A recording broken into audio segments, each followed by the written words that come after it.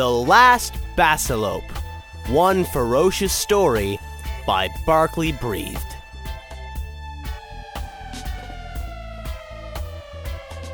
Every time you hear this sound, turn the page.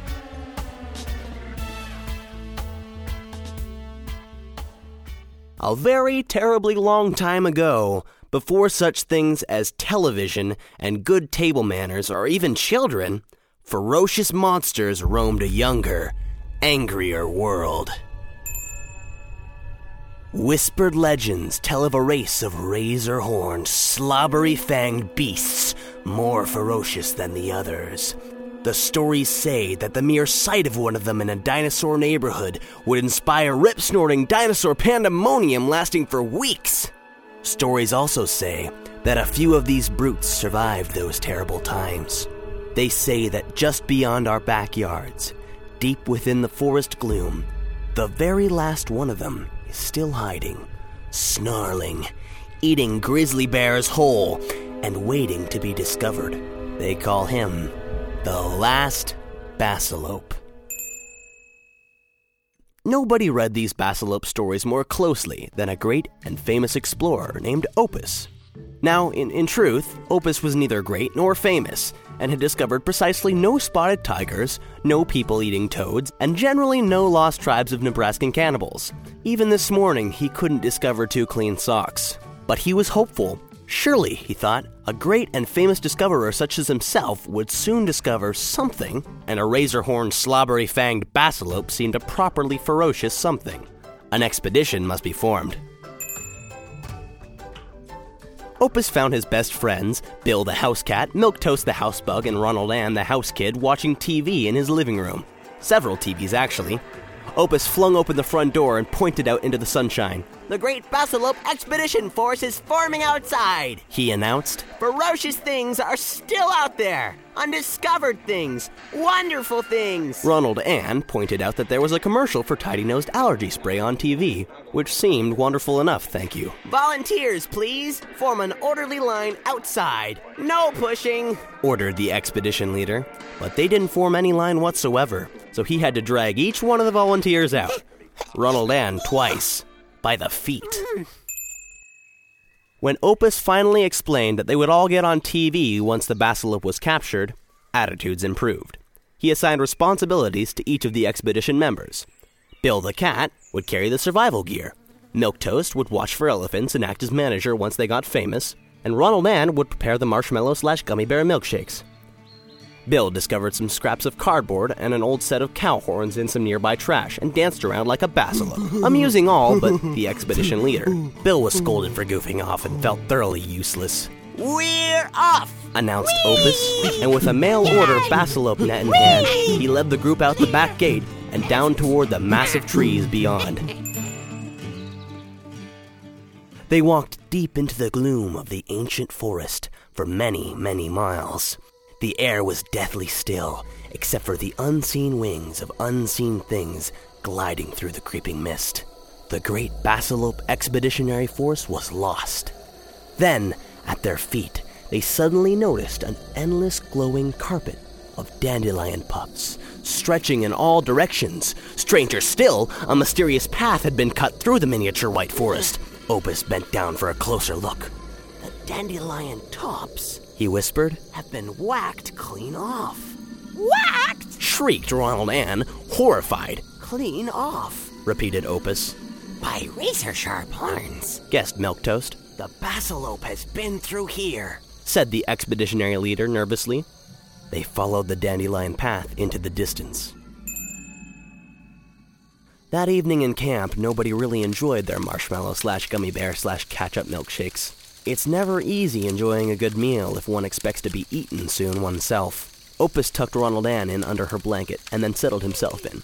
Bill stood guard in his underwear and tried to feel useful. Milquetoast put some cold cream on his face and retired, only to jump up, hollering that there was a bug under his blanket. He calmed down when Opus pointed out that it was only himself. "It's just you, Milquetoast." "Oh." In the flickering firelight, Opus thought he saw horrible basilope shapes lurking nearby. He inched his hand out from under the blanket and held a deadly weapon at the ready. It was a long time before he fell asleep. Opus awoke in the morning when a single tiny dandelion wisp landed gently on his nose, making him sneeze. The others awoke to find more of the little white tufts, floating from the direction of a strange glow just beyond view. Sleepily, they dressed and crept toward the edge of the deep clearing.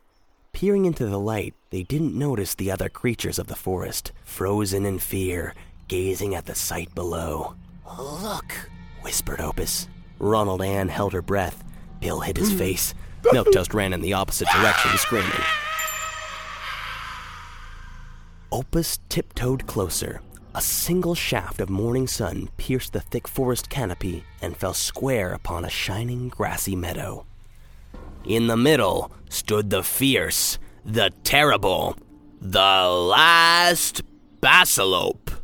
Opus did not see any slobbery fangs, nor did he see any razor horns. In fact, the beast seemed to be humming, and he certainly wasn't eating grizzly bears whole. He was nibbling off the tops of dandelions. Nibbling? Opus sputtered. This isn't what I call ferocious. The Bassalope looked up. His nose began to quiver. Both lips curled into a horrible snarl, revealing rows of dripping teeth. The monster began to lumber towards them. Uh-oh, said the great, but not especially brave discoverer. Retreat! Fall back! Backpedal! Commanded Opus. The entire Bassalope Expeditionary Force went into full throttle, no brakes, darn the torpedoes, reverse! They shot into a huge open meadow, the spitting, snorting creature following close behind. Opus collapsed, exhausted on the other side, and found himself cowering under a massive shadow of dripping teeth and quivering Bassalope lips. How embarrassing, he thought, for a famous discoverer to die as a Bassalope snack. The jaws gaped. The monster drew in his lungs for a final dandelion-filled breath, and then he sneezed. Oh, not a normal sneeze, not a run-of-the-mill namby-pamby plain Jane everyday reverse sniffle like yours or mine. No, this was a 10-megaton bull moose nasal explosion, propelling the creature backwards into a graceful arc through the sky. With a plop, the Bassalope landed neatly on his bottom, very much as though he'd had some practice at all of this. Snuffling, the Bassalope reached down with one of his huge ears and grasped a leaf, with which he blew his nose. "Gesundheit," the beast said. "Thank you," he replied to himself. He smiled shyly at the expedition members and massaged his stuffy nose. "Dandelions always do that to Bassalopes," he said. We shouldn't eat them, but we do love them so." The great Bassalope Expeditionary Force cautiously walked over to the sniffling creature. The last Bassalope, I presume? Asked Opus as formally as he could. The beast lifted his right ear and held it out to shake. "Personal acquaintances call me Rosebud," he said. "At least, they would if I had any." The creature added with a sigh. "We Bassalopes have been trying to make some for 200 million years, but we've never been very good at it." Then Rosebud grasped a dandelion stalk with an ear and inhaled the wisps with a snort. Again, his lips began to curl and his nose wrinkled into a ferocious sneer. Opus shrank back in horror. Bill covered his eyes, but Ronald Ann pulled out a small spray bottle from her pocket. She squirted the stuff into the Bassalope's twitching, snarling honker, which then immediately unsnarled. The bottle read, "Tidy Nose Allergy Spray." Maybe personal acquaintances will be easier to make now, said Ronald Ann, smiling. You can start with us. And to celebrate, they spent the rest of the day collecting huge numbers of dandelions for a grand feast. Actually, only Rosebud did the eating. The others jumped in the pile.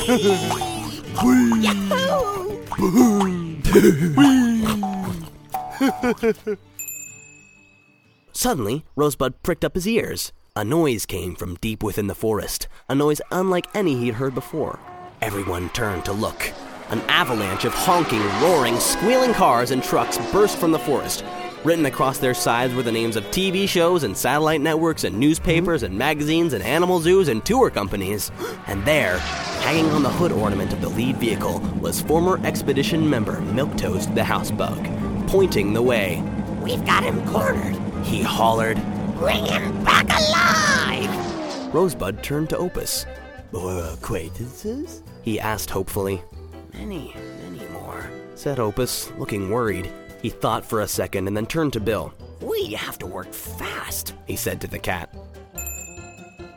The parade of cars and trucks roared across the meadow. They surrounded the great Basilope Expeditionary Force, and a mob of screaming people leapt out, carrying cameras, microphones, and cages. Milquetoast motioned for silence. I've told you how I captured the monster, said the housebug grandly. and now, if you'll just spell my name right in the newspapers, he's all yours.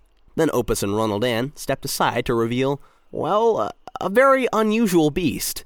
Nobody in the crowd noticed, but this Basilope had wieners for horns, tomatoes for eyeballs, and 2 bananas for fangs.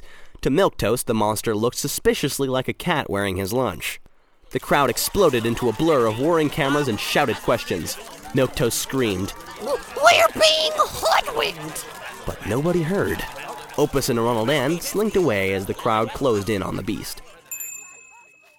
The two reached Rosebud, who was hiding under a pile of dandelions, far away from the shouting crowd. I think you better leave now. Opus told the Basilope softly. Ronald Ann kissed Rosebud on the nose and slipped him a small spray bottle. Delighted to have made your acquaintance, She whispered. Rosebud hugged her with his huge ears, and then she ran off to help Bill with the mob. Opus handed Rosebud a last snack for the road. A great and famous discoverer knows that some secrets are better left undiscovered. Opus said sadly. Did I have one more discovery? Said the beast. Just for you. He scrunched up his eyes, and his face turned pink with strain. Slowly at first, and then quickly, his antlers expanded like glowing balloons. They rose above his head, and gently, ever so gently, Rosebud's feet lifted off the ground. The stories never mentioned this, said a thrilled Opus, laughing and waving goodbye. A trail of dandelion wisps danced in the last glow of the sunlight as Rosebud drifted gracefully toward a deeper, more distant part of the forest. He hoped that ahead might be a quieter place, certainly a less ferocious place. He looked back at the tiny figure still waving far below, and he smiled. He smiled because it occurred to him that after a very terribly long time, the world's last Basilope was actually the world's first Basilope with friends. Thanks for listening. I had a great time acting and stuff, and it's fun being in this book. So, thanks for listening. I'm gonna go back to the shelf now. Bye.